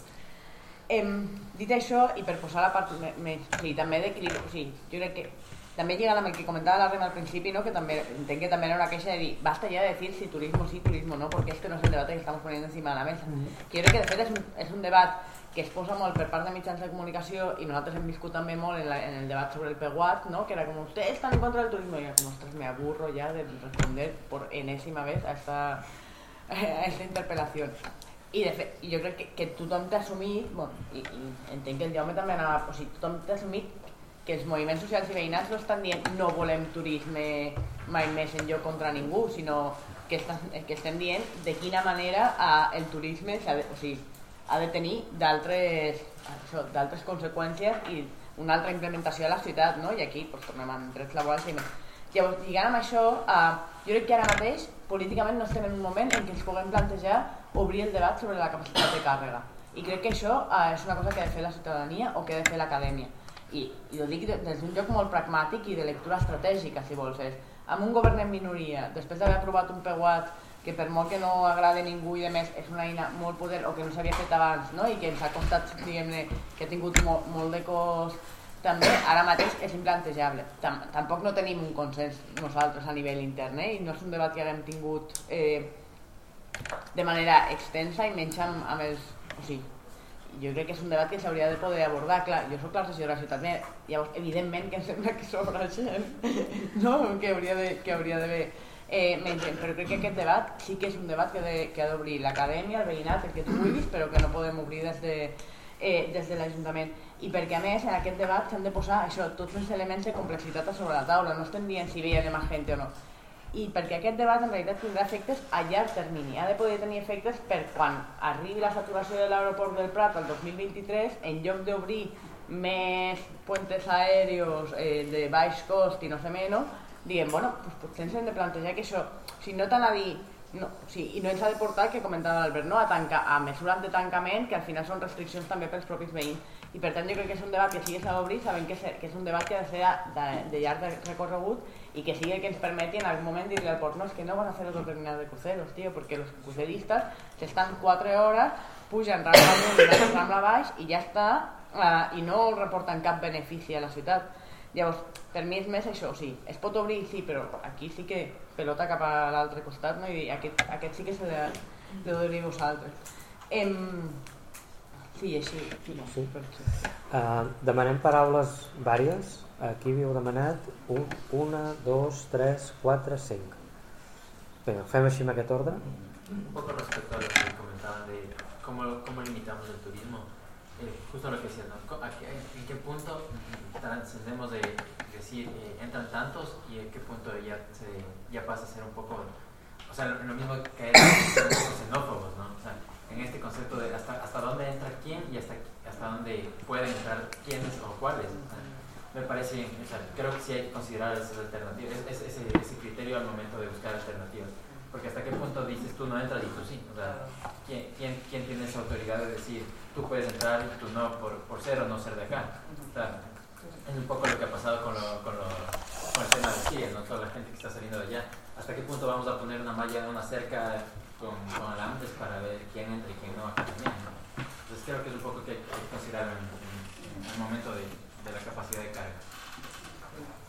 A veure, jo entenc el tema de la capacitat de càrrega, jo no el limitaria només a qüestió de gent que diu que no. Jo entenc que és més ampli, és quanta contaminació pot augmentar la ciutat, no vaig a fer una llista, i en aquest sentit vam aprendre l'altre dia, perquè en aquestes jornades es va parlar de contaminació, que en altres llocs d'Europa, per exemple al nord d'Europa, ve que han obligat els creuers, els vaixells, a entrar i connectar-se a la xarxa elèctrica. Vull dir que si ens plantegem la capacitat de càrrega com una entelèquia i una vegada ens n'anem als núvols, no. Però si baixem de peus, si toquem de peus a terra, sí que hi ha una sèrie de coses que són medibles, que s'han de medir, i no sé si ha de ser només el moviment social i els acadèmics. Jo crec que l'administració això també ho pot contemplar i intentar de controlar. I a partir d'aquí passaríem a infraestructures, etc. Vull dir, no sé. Anem en aquest sentit. Teníem... Tu no encara, Pili, pas després. No, el company que tens al davant. Sí. Estava intentant fer un ordre, com a mínim per recordar-me. Com que es tracta d'un debat, jo hagués apreciat, sobretot al principi, en la primera ronda, una mica més de pura semàntica fins i tot, perquè m'he estat prenent algunes anotacions que potser és falsa comprensió per la meva part, però clar, el tema aquest de subscric al 100% l'últim que ha expressat l'Aremi sobre el debat aquest ja cansat de turisme sí, turisme no. Això em sembla una afirmació maniquea com a mínim el fet aquest de fer aquesta diferenciació entre una visió paranoica o utilitarista del turisme. Això em sembla maniqueisme i això m'alerta molt perquè en realitat m'està anunciant que, vull dir, que hi ha una intencionalitat darrere d'això. I això em lliga també amb una part que m'he apuntat aquí com de conceptes enganyosos, no? I el primer per mi és la capacitat de càrrega. Això és un element absolutament perillós, molt perillós. Vull dir, jo si haig de fer una elucubració, diguéssim, intel·lectual, pensaria potser en funcionalitat. I el que tenim és una creació de disfuncions. Dins de la ciutat això em porta també, doncs, en definitiva, a lamentar el paper, des del meu punt de vista, poc compromès amb el veïnat, amb la ciutadania, que ha jugat l'administració municipal des del principi, que malauradament ha agafat una opció d'adulcorar el seu discurs des del primer dia. Per què? Doncs m'agradaria que es precisés què significa això, el sentit comú, quan ho apliquem a una ficció com aquesta. Vull dir, aplicat aquí em sembla demagògia o em sembla manca de voler explicar. I aquesta qüestió de la demagògia em porta també a pensar en com s'ha plantejat el disseny del Pla Estratègic de Turisme, perquè comença, recordo, a la pàgina 6, que diu Barcelona s'ha convertit en una ciutat turística. Això és mentida, és literalment mentida. No s'ha convertit, vull dir, no ha estat la fotosíntesi que ha acudit que Barcelona esdevingués. Ho dic en sèrio, no.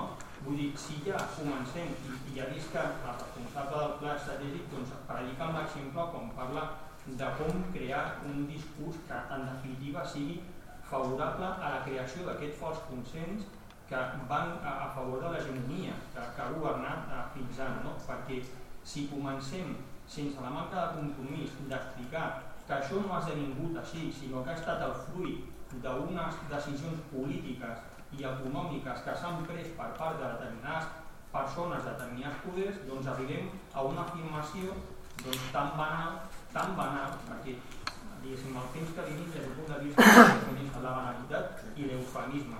I d'això també va carregat el Pla Estratègic de Turisme, d'eufemismes tots els que voleu. I això ens porta a reunir-ho des del meu punt de vista, i ja callaré, amb la forma en com s'està plantejant el discurs també, i sobretot des del punt de vista de l'administració i per part d'algun acadèmic. Aprofito per fer un parèntesi per dir que des dels col·lectius veïnals que no són promiscus, vull dir, el multiactivisme no és promiscuitat, és compromís en diferents lluites. Per cert, jo soc de Gràcia i asseguro que tenim un discurs molt clar respecte a aquest tema. I no és contra el turisme, sinó és contra, des del punt de vista d'aquest ús, diguéssim, aquesta utilització com a eina que molt bé apuntava la Rem. I per tancar el que deia, estem discutint tota l'estona com aprofitar el turisme per continuar explotant la ciutat com a bé de consum. I això és el resum que jo m'he portat del Pla Estratègic de Turisme. En definitiva, vull dir, ja començant a llegir, però després ja gairebé em desmaiava quan vaig arribar a la part de com explotar els barris. Fins i tot amb el discurs aquest que la vella forma de fer-ho era això de explotem, diguéssim, el territori. No, ara explotem la vivència, explotem que es fan festes, es fan fires, es fan esdeveniments, del tipus que sí, però tot això passa en un lloc i en un temps determinat. En fi, ja no vull dir... Per ser una última cosa, ningú no està parlant de posar-hi checkpoints en lloc. Aquí no estem parlant de tancar fronteres a ningú. El debat no es pot centrar en aquests termes perquè si no estem entrant al drap de qui el vol portar cap a la seva banda. Jo, en primer lloc, felicitar-nos perquè el debat d'alguna manera jo crec que està sent molt ric i és el que fa falta, no? Per avançar, jo crec, escoltar i crear tot aquest diàleg entorn al tema. Jo tinc una pregunta que és sobre la capacitat de càrrega, que no entenc com no es parla de tot el tema de l'arribada d'avions aquí i qui controla això i quina és l'eina, perquè seria molt més fàcil controlar que no arribessin tants avions a Barcelona qui d'alguna manera lidera aquesta política, i es parla molt dels creuers, però les residències infinitament molt més en impacte d'arribades, i inclús arribades que tenen a passar la festa i se'n tornen al dia següent.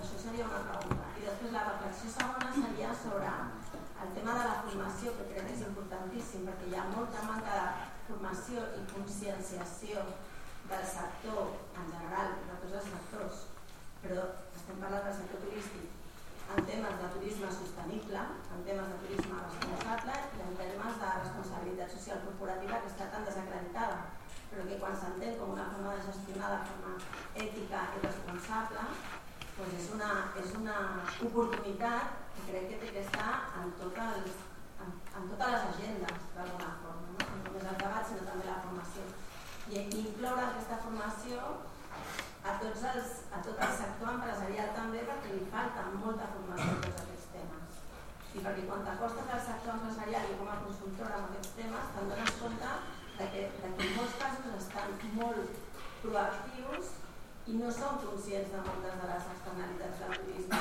en què són impactes negatius en drets humans, etc. Després que el sector turístic passa com en molts altres sectors, que no és exclusiu el tema de la precarietat laboral i el tema de la concentració de la riquesa, és que està passant a nivell mundial i global, i nosaltres som afortunadíssims de viure en una ciutat meravellosa com Barcelona i res que veure amb els impactes que ha tingut el turisme i el l'Arnès, ho sap perfectament, que des de l'especialitat del Bassut en altres destinacions on nosaltres o gent del nostre país ha sigut responsable de les darreres atrocitats, amb la qual jo crec que és un model de gestió en general, perquè l'empresa és necessària, els moviments socials són necessaris i al final ha de ser un model de gestió que vagi cap a una ètica, cap a un bé comú i cap a una responsabilitat col·lectiva en aquests temes, amb la qual el tema de la formació i de la conscienciació podria saber també a nivell d'agenda. Jo deixaria perquè falten 10 minuts. Si hi ha 2 o 3 comentaris més els obrim i vinga, Horacio. És veritat. No. Horacio, Macià, Margalida, algú més? Sí? Tanquem aquí? Va, doncs Horacio. Jo dic que a nivell acadèmic tot aquest tema de les biocapacitats, no sé, la ecologia política fa temps que lo ha situat, que siguin uns debats més silenciados, però la petjada ecològica de Barcelona, que diuen que la petjada ecològica de Barcelona són 3 o 4 Barcelones, això ho sabem. El que passa que fem, com fan quan se reúnen les potències per parlar de canvi climàtic i fan 4 xorrades, però realment ningú està actuant contra l'economia del carbó, això és igual. Aquí sabem los números, lo que pasa es que se tendrían que fer més visibles i el que s'espera són polítiques realment que reverteixen aquests números. I això significa de creixement, i no és un problema de gestió, és el model. Macià? Sí. Som de Palma. Ho sento. Ciutat de Mallorca. Som acadèmics. Però flipa explicar-vos que nosaltres ens emmirallam molt en Barcelona, no? I vull que no se'n veuen perquè el debat aquest que hi ha aquí, aquesta possibilitat d'interlocutar a Mallorca no és, i no se convoquen reunions en civilització dels moviments socials, acadèmics també. En canvi a Mallorca, d'ençà de l'any 98 sí que hi ha números clausos en places d'allotjament turístic. El que passa és que això s'ha flexibilitzat fins avui, s'ha aprovat un avantprojecte de llei que diu que se torni a flexibilitzar, que torna a haver números clausos de nou, però incorporant els pisos a l'allotjament turístic a partir de l'avantprojecte que s'aprova avui. Això per contentar el patriciat, propietari, classes mitjanes, que són els que donen suport, els que ara estan en el govern, i que aquí ja no volen interlocutar. Us ho dic perquè tingueu en compte.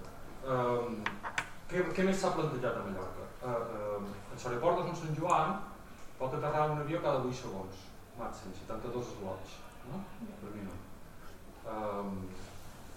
això fa que aquest sigui el nostre límit. No? Aquest límit, ara, aquest estiu que ve, ja se planteja ampliar-lo. No? O sigui que AENA, igual que l'autoritat portuària, planteja incrementar la porta d'entrada i donar més xute. Vale?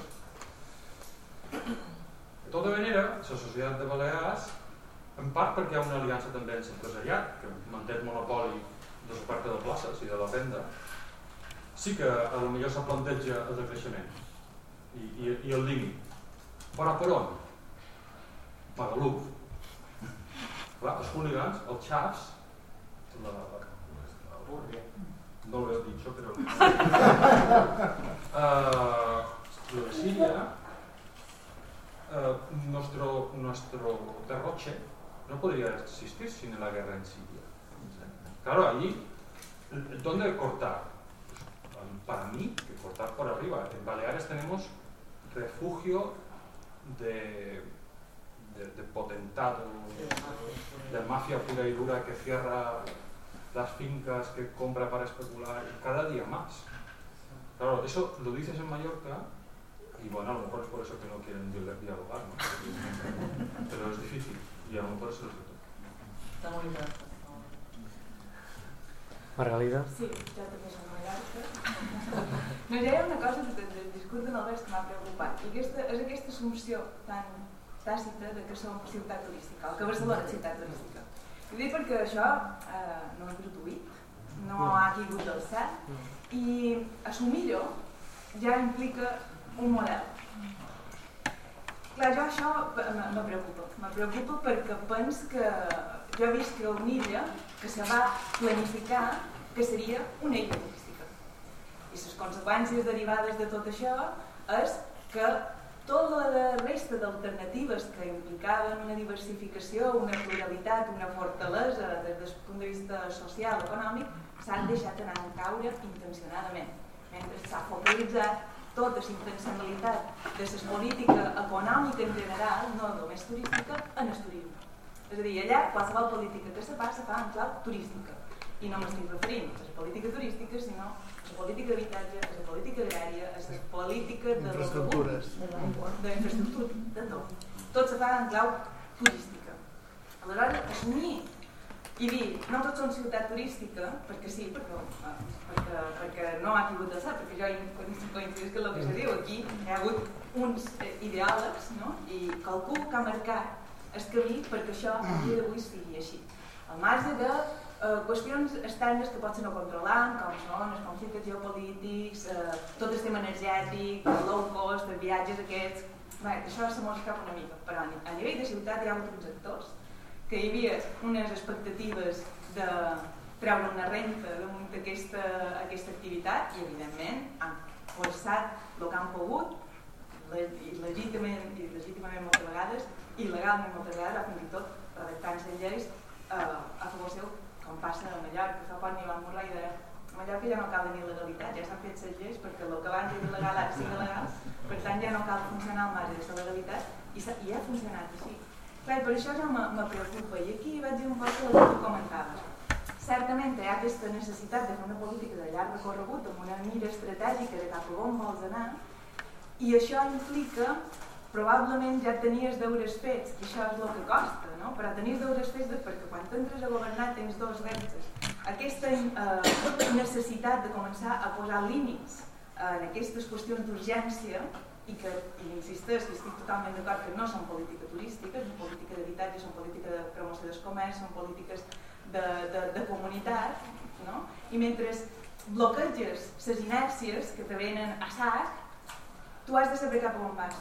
Perquè si no, bloqueges, però mentre dius som ciutat turística, el turisme t'estructura la ciutat i te l'ha estructurada. T'ha estructurat el model de ciutat que ningú ha decidit a nivell de participació i el temps. Per tant, les urgències s'han de resoldre i evidentment no es passa, hi ha moltes contradiccions i complexitats que tu has dit, que és un repte de 3 metres de complexitat i corresponsabilitzar-nos tot, estic totalment d'acord.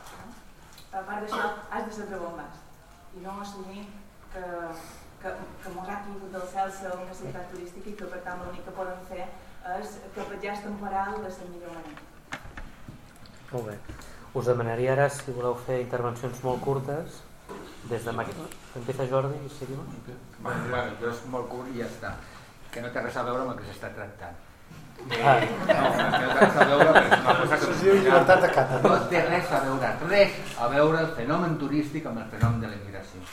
I és una estratègia que s'utilitza molt per acusar i atacar de xenofòbia a la gent que està reclamant simplement mantenir el territori. No, ho dic perquè és un tema especialment dolorós.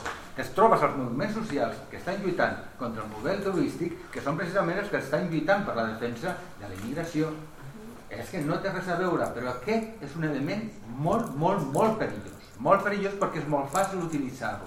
Atacar aquelles persones que estan fent crítica del turisme com a xenòfobs, perquè t'estàs criticant el moviment de les persones. I en última instància el que estàs dient es que en realidad también están atacando a la migración. Simplemente es eso. Yo también rápidamente quería retomar lo que decía antes de utilitarista y mencionando eso de utilitarista y paranoico, era justamente no caer en eso. Por eso mismo hablaba también de otros centropoderes como podría ser la universidad, ¿no? Y luego, para volver al tema de la capacidad de carga, claramente no se trata de hacer checkpoint, y hemos visto todos en esos días que se abre Level, otra low cost de turismo internacional, con vuelo a Buenos Aires, Los Ángeles y no sé qué otra ciudad. Entonces yo creo que cuando se habla de decrecimiento, cuando se habla de capacidad de carga, no se habla claramente de quién entra y quién no. No creo que el Park Güell sea un ejemplo de capacidad de carga. Tiene más que ver con un tema de capital y de los recursos que puede generar el turismo. Y entonces, ¿quién financia el tema del Level, por ejemplo? ¿Quién financia esos vuelos? ¿Quién financia los grandes vuelos? Cuando se habla de capacidad de carga, yo creo que va por ahí también. Jo no faig res perquè signo tot el que ha dit la Margalida i crec que no faig res més. Va, jo sí que tinc, molt breument. Dos coses. Sobre el tema de la petjada de carboni del turisme, el 95% l'estem calculant, el farem públic aquest any. El 95% ve dels avions, però la meitat dels vols són de gent d'aquí que marxem a fora. Ho poso sobre la taula.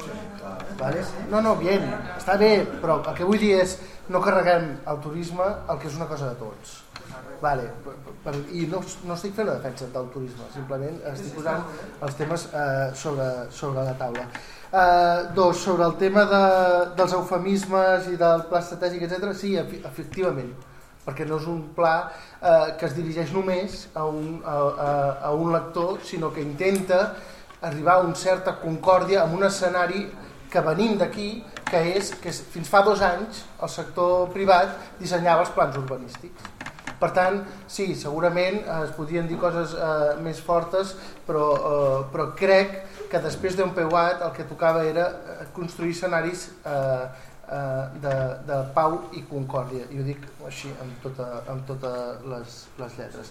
També dir que el fet de que som una ciutat turística, això no vol dir que vulguem ser exclusivament una ciutat turística, sinó que si amb 30 milions de visitants a l'any no assumim que tenim 30 milions de persones que passen un temps molt breu a la ciutat i que precisament estructuren i canvien l'escenari del lloc on vivim, estem perdent un tret de diagnosi molt clar. O sigui, som una ciutat turística que ha de permetre que la ciutat sigui moltes altres coses. Aquest és el repte. Perdó, sí, m'ha faltat això, però aquest és el repte. Crec que som una ciutat turística. Hem esdevingut una ciutat turística i aquí podríem discutir sobre si hi ha hagut un Leviatán que ha construït aquesta ciutat turística, que tinc molts dubtes que sigui així. Airbnb com a exemple i canvis normatius, directives europees de serveis, etc. Vull dir que no tots són lobbies locals configurant. Aquí hi ha llibres que expliquen molt bé com s'ha construït la destinació. L'estratègic no era un lloc on fer una genealogia de la construcció de la destinació, sinó intentar projectar el futur. I ja està. Vale, jo també seré molt breu. Llavors, dues coses. Una es preguntava sobre qui controla l'aeroport i demés. Això és AENA, és l'Estat, i a més s'ha privatitzat una part, i per tant, això és un poc quan abans comentava, no? Hem de tenir en compte tots els factors. A vegades no és així.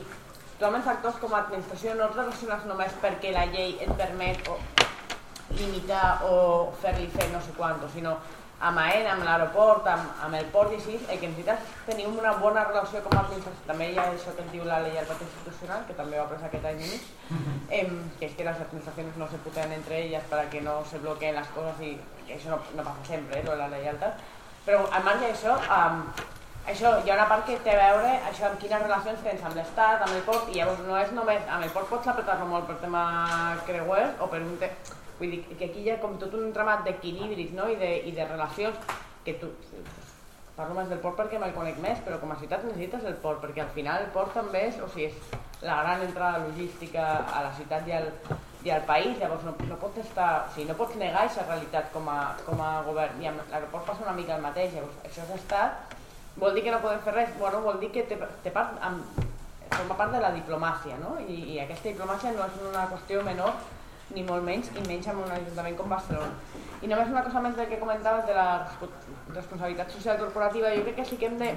que això sí que és un repte que crec que hem començat a entomar d'aquella manera també, sí, sense que tinga gran resultat, però ara mateix per mi la responsabilitat social corporativa és la xocolata del lloro, és com una espècie de presa de pele, amb tot el carinyo, perquè a més hi ha companyies, hi ha empreses que s'ho creuen molt i ho intenten fer el millor possible, però o reorintem aquesta responsabilitat social corporativa cap a la garantia dels drets laborals, i aquí jo això ho veig claríssim, o que torni a venir Booking a oferir-me a 160 treballadors un dia perquè facin alguna cosa per Ciutat Vella, és l'exemple més extrem de propostes de responsabilitat social corporativa, però hi ha una part que jo crec que aquí sí que ens hem quedat sense aquestes 160 persones. Però un dia, només un dia, però sí que aquí la responsabilitat social corporativa en realitat té aquesta part de mecanisme pervers del capitalisme, no? De compensació, que crec que hem de reorientar a la compensació real més cap a la línia de drets laborals. I només sobre lo de la ciutat turística, perquè jo estic molt d'acord amb l'Albert i crec que no és contradictori. Una cosa és Mallorca es construeix com una isla, no conec cas Mallorca, com una isla, i una altra cosa és l'Albert, jo crec que ho està enfocant, i això sé que es fa el pla estratègic, des de la constatació, però una constatació que vol dir jo per transformar la realitat el que he de fer és una bona diagnosi de la realitat i el que no puc fer és negar-la, i ara mateix constato que som una ciutat turística. Potser es pot explicar més o menys per què hem arribat fins aquí, perquè no és casualitat, tot i que és més complex, no? Llavors, des d'aquí i des que avui soc una ciutat turística he de lidiar amb la urgència, però és també des d'aquí que m'he d'imaginar l'altra ciutat possible, i per tant a mi aquesta constatació em serveix això per entrar dins de la diagnosi d'aquella realitat que vull transformar. Si la nego, no? Sí, ja sé que no estava dient de negar, però em costa més fer polítiques per transformar-la, bàsicament això. Molt bé, agrair-vos a tots la participació, tant al curs com a la sessió d'avui, que puguem fer debats d'aquest tipus. Tant com dos anuncis. El primer és que a la sortida teniu estic embarassat. Tenim el número d'ecologia política. Ara em fareu treure els colors, però no els explicaré. Veus? Ja no em deixes parlar. El proper debat no modero i puc parlar jo també. No, dir-vos, el número d'ecologia política que és especial sobre turisme està a disposició, i el vam distribuir i avui el teniu allà a la sortida si el voleu agafar. Part de l'equip que hem estat participant en l'organització d'aquest seminari, d'aquest curs, han estat també membres del Consell Editorial d'aquesta revista. Dir-vos també un parell d'anuncis més. Intentarem l'any que ve repetir el curs conjuntament entre la Hidra i el Bessut per seguir discutint en nous temes, noves persones, i obrir aquest espai de diàleg al voltant del turisme. I aquest mateix curs estem intentant ja poder-lo dur, adaptant-lo tant a Mallorca com a Madrid, i esperem que d'altres bandes de l'Estat. I per tant, moltíssimes gràcies i vagi molt bé.